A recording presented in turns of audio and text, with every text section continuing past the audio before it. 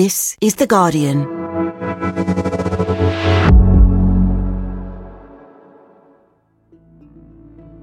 Today, as Boris Johnson looks to redefine his political legacy, what can we expect?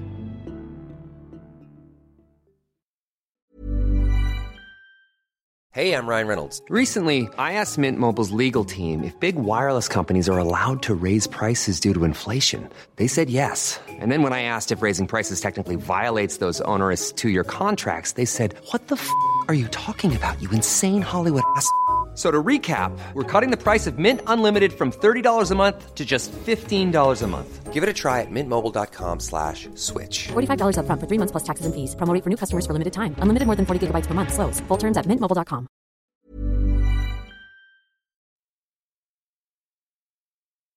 Tonight, I want to update you on the latest steps we're taking to fight the disease and what you can do to help. For more than a year, we hung on his words. The time has now come for us all to do more. From this evening, I must give the British people a very simple instruction. You must stay at home. On what we could do, where we could go, who we could see. He would tell us in front of that wooden lectern, week by week. It is now almost 2 months since the people of this country began to put up with restrictions on their freedom, your freedom. And we listened, even at times trying to work out what he meant. Our assessment is that we should now squeeze that brake pedal in order to keep the virus under control. Throughout all the chaos, all the changes. I've no doubt that people will be able to have as normal a Christmas as possible.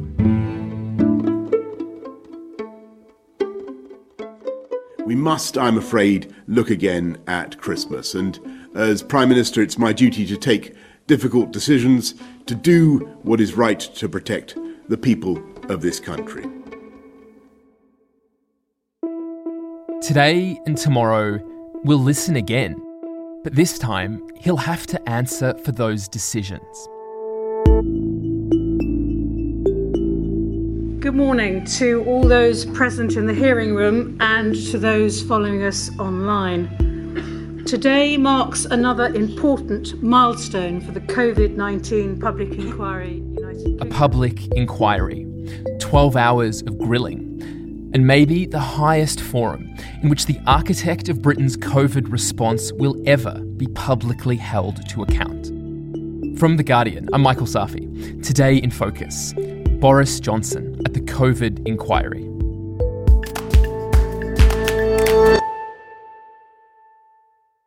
Aletha Adu, you're a political correspondent for The Guardian and you've been following the COVID inquiry since it started nearly 6 months ago.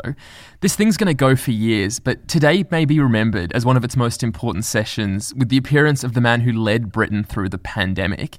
How high are the stakes around Boris Johnson's appearance today?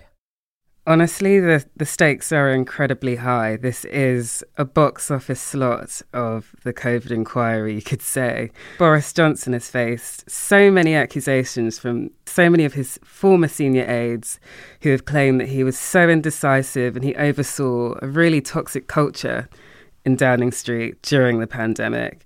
But for the first time, we will be able to hear from himself a really detailed, or hopefully a detailed account of how he grappled with the virus himself that almost killed him, a virus that killed more than 200,000 people.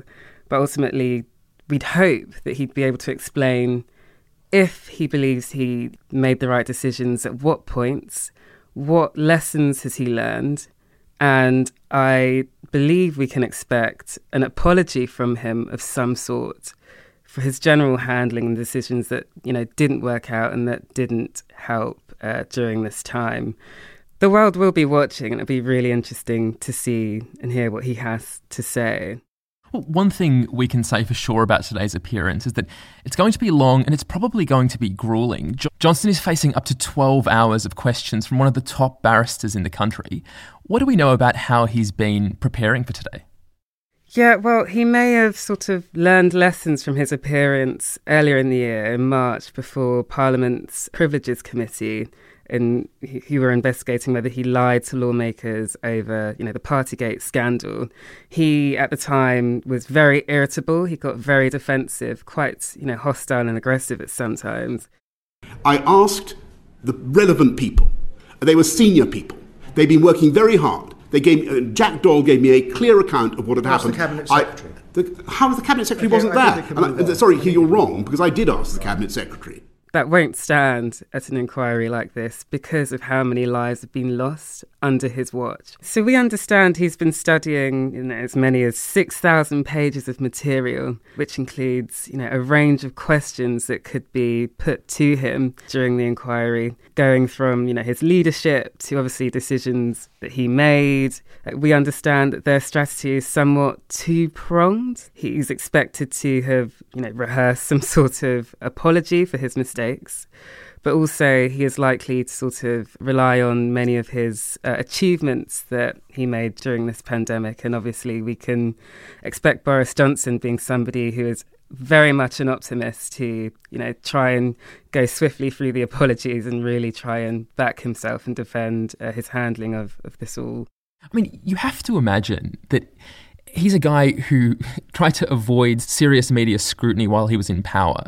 He must be absolutely dreading this appearance. But then he is the reason it's happening, because he was the one who announced this inquiry back when he was Prime Minister in May 2021.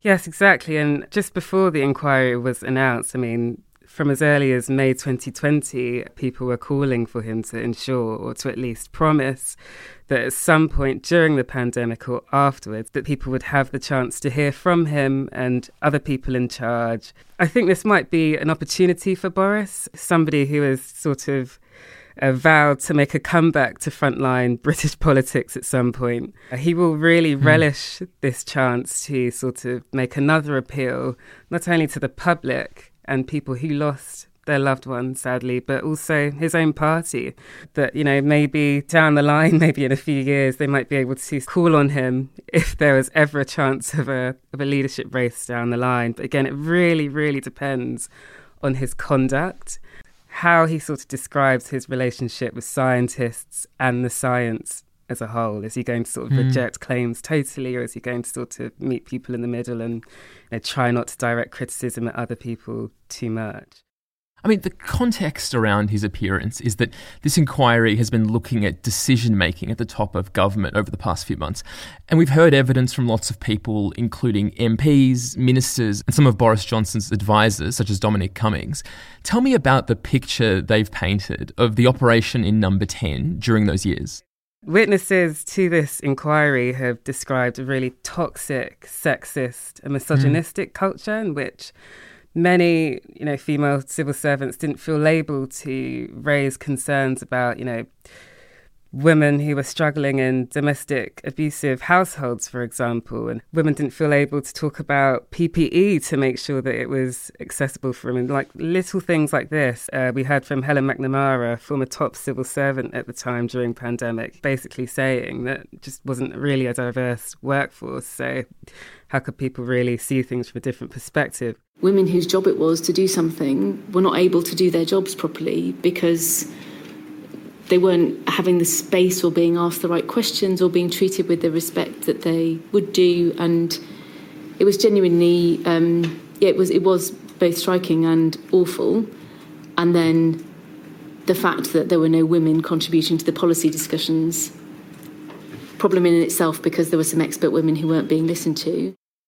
But also, we've heard, from Dominic Cummings, just the amount of swearing and abuse, just hostility and aggression that these people in charge are making huge decisions, are just sort of using in their day-to-day language, which ultimately just creates a really sort of nasty atmosphere naturally. You called ministers useless pigs, morons,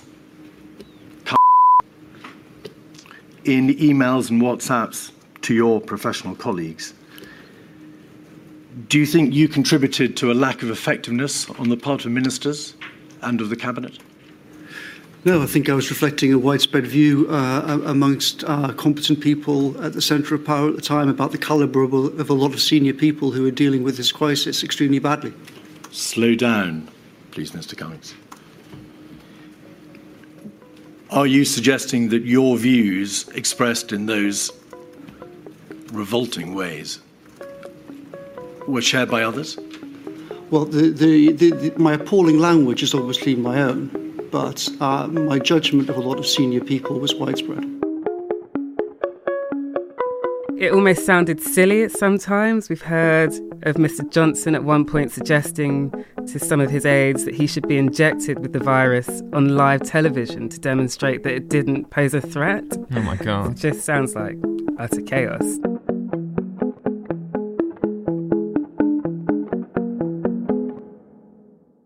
And so that was the culture in Number 10. Tell me about the decisions that it produced at a time of deep national crisis. Well, we've heard from his former chief advisor, Dominic Cummings, who was basically saying that Boris Johnson played down the severity of the virus, predicting that it would be like swine flu. And it was really difficult to work with a man in charge of, making huge decisions on such a pandemic, because Boris would always change direction, and he sort of uses this term, or this almost weird nickname for Boris Johnson, comparing him to a shopping trolley cart, saying that a defective shopping trolley cart, in actual fact, saying that the stakes were incredibly high, and he'd always just be changing his mind one minute, the next minute he'd speak to somebody else and they'd sort of persuade him to do something. The term you used and his cabinet secretary used and his director of communications used and other officials, no doubt, about his propensity to... Pretty much everyone called him the trolley, yeah.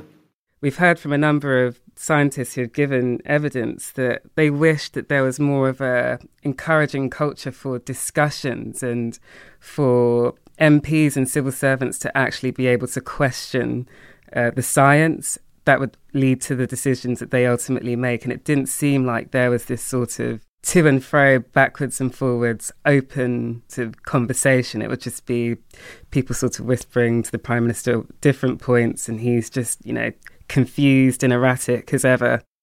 What was that like for the scientific advisors who were there to give Boris Johnson the facts that they hoped would save people's lives?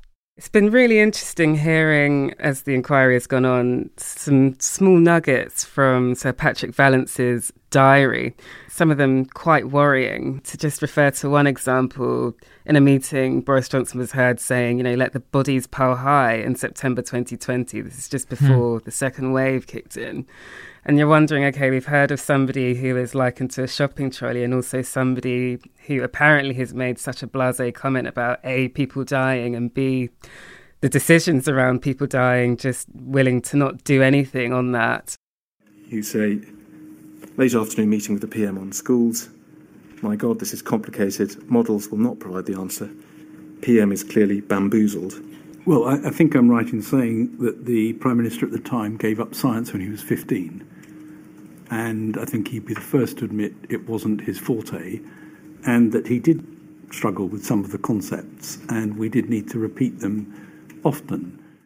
We've heard also from Lord Eddie Lister, a former Chief of Staff and a long-term ally to Boris Johnson, who was quite critical, and he said the government were reluctant to initiate a second lockdown in autumn 2020. Again, that's going to be something that Boris Johnson will be repeatedly questioned on today and tomorrow, given the unfortunate turn of phrase that he used. Also, I think many families will be keen to understand if they were sort of weighing up people's lives against the economy, and they'd want to know whether they thought saving the economy and making sure the economy was more important than trying to reduce the risk of, more vulnerable people dying. And so one of the incredible things about this inquiry is it gives us a view into Number 10 early in 2020, before most of us were even aware of this virus that would go on to change so many lives and take so many lives. What is the picture we've gotten from this inquiry about what things were like inside Number 10 in those early months of the pandemic? I mean, it's quite remarkable what we've heard from the inquiry so far. Johnson is obviously going to be questioned on why he behaved so cavalierly when news of COVID first struck, in which at one point he laughed at the Italians and joked that we were going to be great at COVID instead of focusing on measures that were actually going to contain the virus. At one point, we've even heard of Cummings, obviously during the inquiry, accusing Boris Johnson of being really distracted in early 2020, to the point of he apparently took a holiday to write a Shakespeare book, which Boris Johnson is going to deny. We expect him to deny that. But, I mean, his reasons for doing that, or his reasons for apparently missing 5 emergency COBRA meetings in the run-up to the first national lockdown, will also be repeatedly questioned, given the fact that many former ministers, I mean, some who are still serving in government today, have apologised for going into the first lockdown too late, saying that many lives could have been saved if they went sooner and faster and harder, essentially.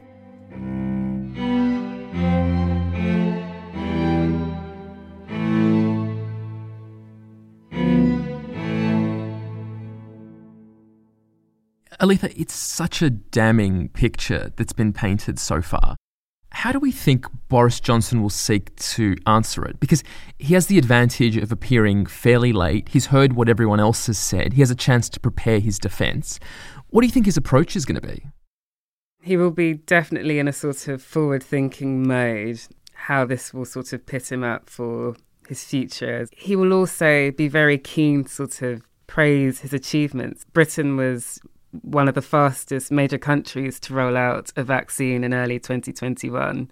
And that was such a huge moment of relief for everyone across the country. Also, I think another achievement is probably when he decided to reopen the economy later in 2021, which at the time was, widely criticised because, many scientists were expecting another spike in COVID that year.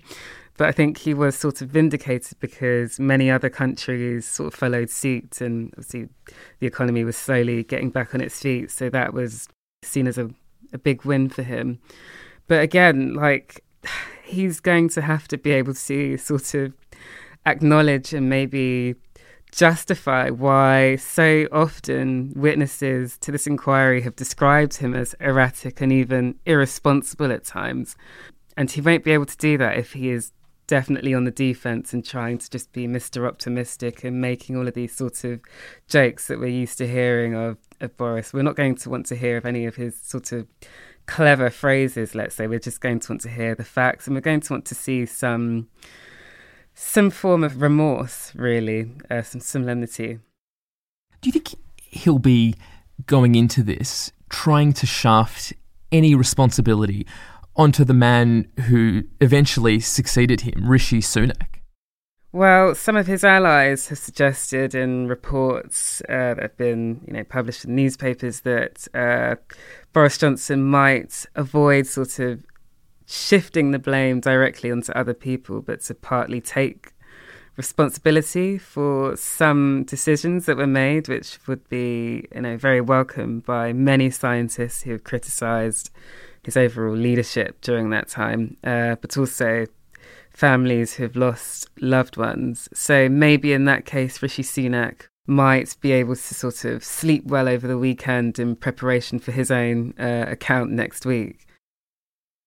We're talking here about politics, about the legacies of these different politicians, but perhaps the most poignant questions are going to come from the COVID-19 bereaved families for justice. What kinds of questions will they ask, and what kinds of answers will they be looking for?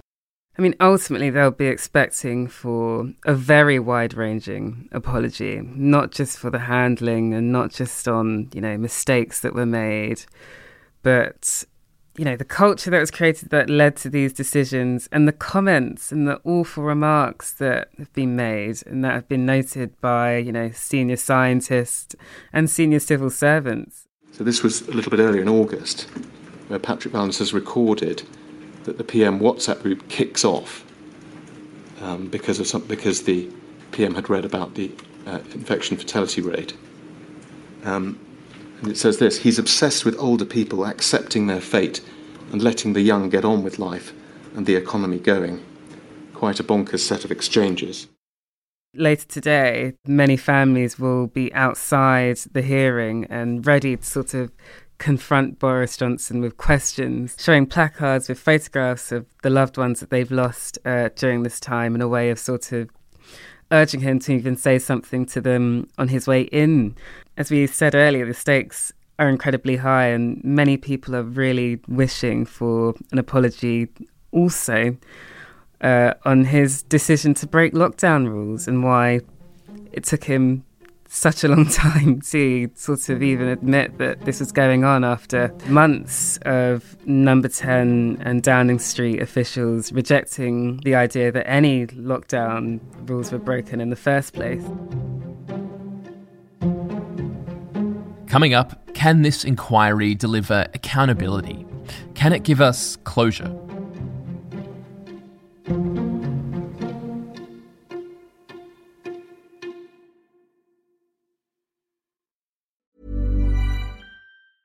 Ryan Reynolds here from Mint Mobile. With the price of just about everything going up during inflation, we thought we'd bring our prices down. So to help us, we brought in a reverse auctioneer, which is apparently a thing.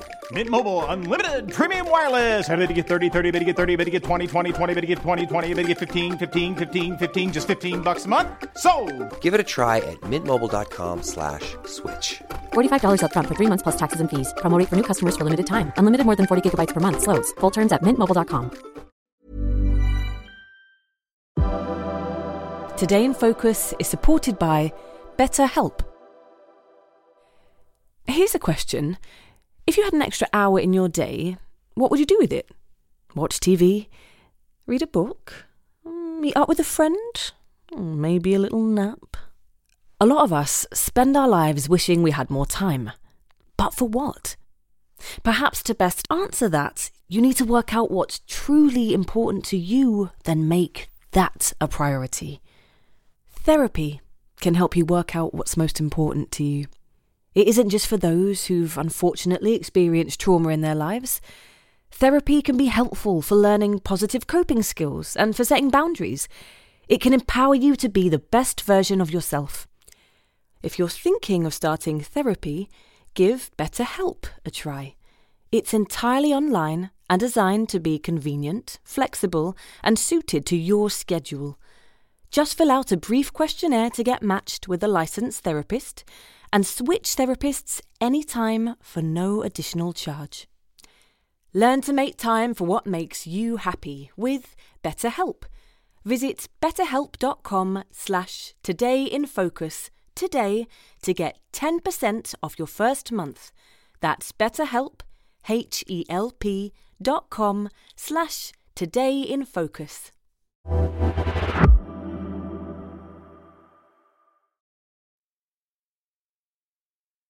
Aletha, everyone's going to be watching Johnson's testimony today, and it's being framed as an opportunity for him to set up a comeback to his career. But, I mean, isn't the picture already clear that he misjudged the early stage of the pandemic? He failed to learn from it for subsequent waves. He delayed in making key decisions that would have saved lives. Like, is there anything he can possibly say that cancels out what we already know, both from the testimony of his colleagues and just what we all lived through for years? Yes, I mean, you can never say never in politics. I mean, as we've seen recently, we've seen the return of a former Prime Minister, now Lord David Cameron, working alongside Rishi Sunak. But I think his future really does depend on how he responds to the hostile questioning, because those questions are going to be hostile, rightly so. Is he going to be able to, explain how difficult the circumstances were? I mean, at one point he did have COVID. He almost died, you must remember. How difficult it was to get to grips with the science, perhaps. Is he going to try and explain, or is he just going to get defensive and put the blame on scientists, on other civil servants, on his chief of staff, maybe even on the current prime minister? I think the more he sort of tries to avoid taking responsibility for his decisions and his actions, the less likely a comeback will be. And also, we must remember that when he formally resigned in June this year as an MP, ahead of the Privileges Committee report, he said, we must smash Labour at the next election. Nothing less than an absolute victory, and total Brexit will do. But as the great Arnold Schwarzenegger said, I'll be back. I mean, he obviously knew he was going to be giving evidence at the COVID inquiry at that point. Then he was still sort of rejecting Partygate as an actual scandal, claiming, people were just out to get him and out to get him out of number 10 ultimately. Aletha, finally, this feels like a pretty huge moment to see Johnson facing this questioning, but we've had inquiries in the past over the Iraq War, over phone hacking, and they don't always lead to real consequences or change. So do you think we're going to get the kind of accountability we deserve from what we're going to hear over the next 2 days? I mean, as you say, no one will be found guilty or innocent from this public inquiry, but lessons learned will be published and Boris Johnson's account will be publicly available for years to come. I mean, she referred to the Tony Blair inquiry of his handling of the Iraq War. I mean, that's something that, routinely people speak about on a day-to-day basis when we're discussing politics and decisions around war and etc. So, of course, for some people it might not feel like it's enough just Boris Johnson being questioned by lawyers, but the fact that this evidence will be there and his responses will be laid bare, like basically forever, is something that will help massively. Obviously, if there are future COVID pandemics, this will always be something that will be relied on. I guess another caveat to throw into the mix is the fact that the government doesn't have to accept any recommendations that have been made from this or any lessons that Boris Johnson learned from being the Prime Minister at the helm during the pandemic. So that might be, quite frustrating for many people. But I mean, ultimately, the fact that Boris Johnson and, his response to everything and his behaviour will be under intense scrutiny for 2 days will be very insightful. Well, Aletha, we'll all be watching really closely. Thanks for coming and telling us about it. Thanks so much for having me. That was Aletha Adu, a political correspondent with The Guardian. Boris Johnson's appearance in front of the COVID inquiry will be covered live at theguardian.com with reporting and analysis to follow. And for even more on Johnson's appearance, this time in audio form, listen to this week's Politics Weekly UK with John Harris, Gabby Hinsliff and Raphael Baer. That'll be out Thursday evening. It's Politics Weekly UK and you can find it wherever you listen to Today in Focus. And that is it for today. I'm Michael Safi and this episode was produced by Lucy Hoff and Sammy Kent. Sound design was by Rudy Zagadlo. The executive producer was Elizabeth Casson, and we'll be back with you tomorrow.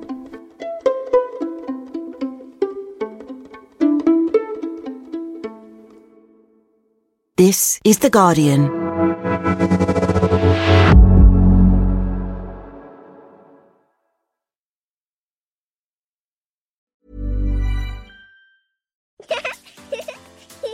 Too tired to clean your floors after playtime? Forgot to vacuum before your friends bring their little ones over? Let Eufy X10 Pro Omni help. Powerful 8,000 PA suction removes debris, and MopMaster dual mop pads scrub away stubborn stains with ease.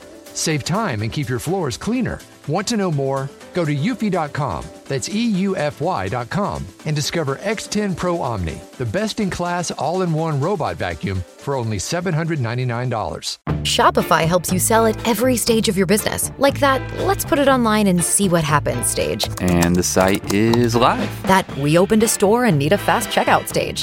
Thanks. You're all set. That count it up and ship it around the globe stage. This one's going to Thailand. And that, wait, did we just hit 1 million orders stage?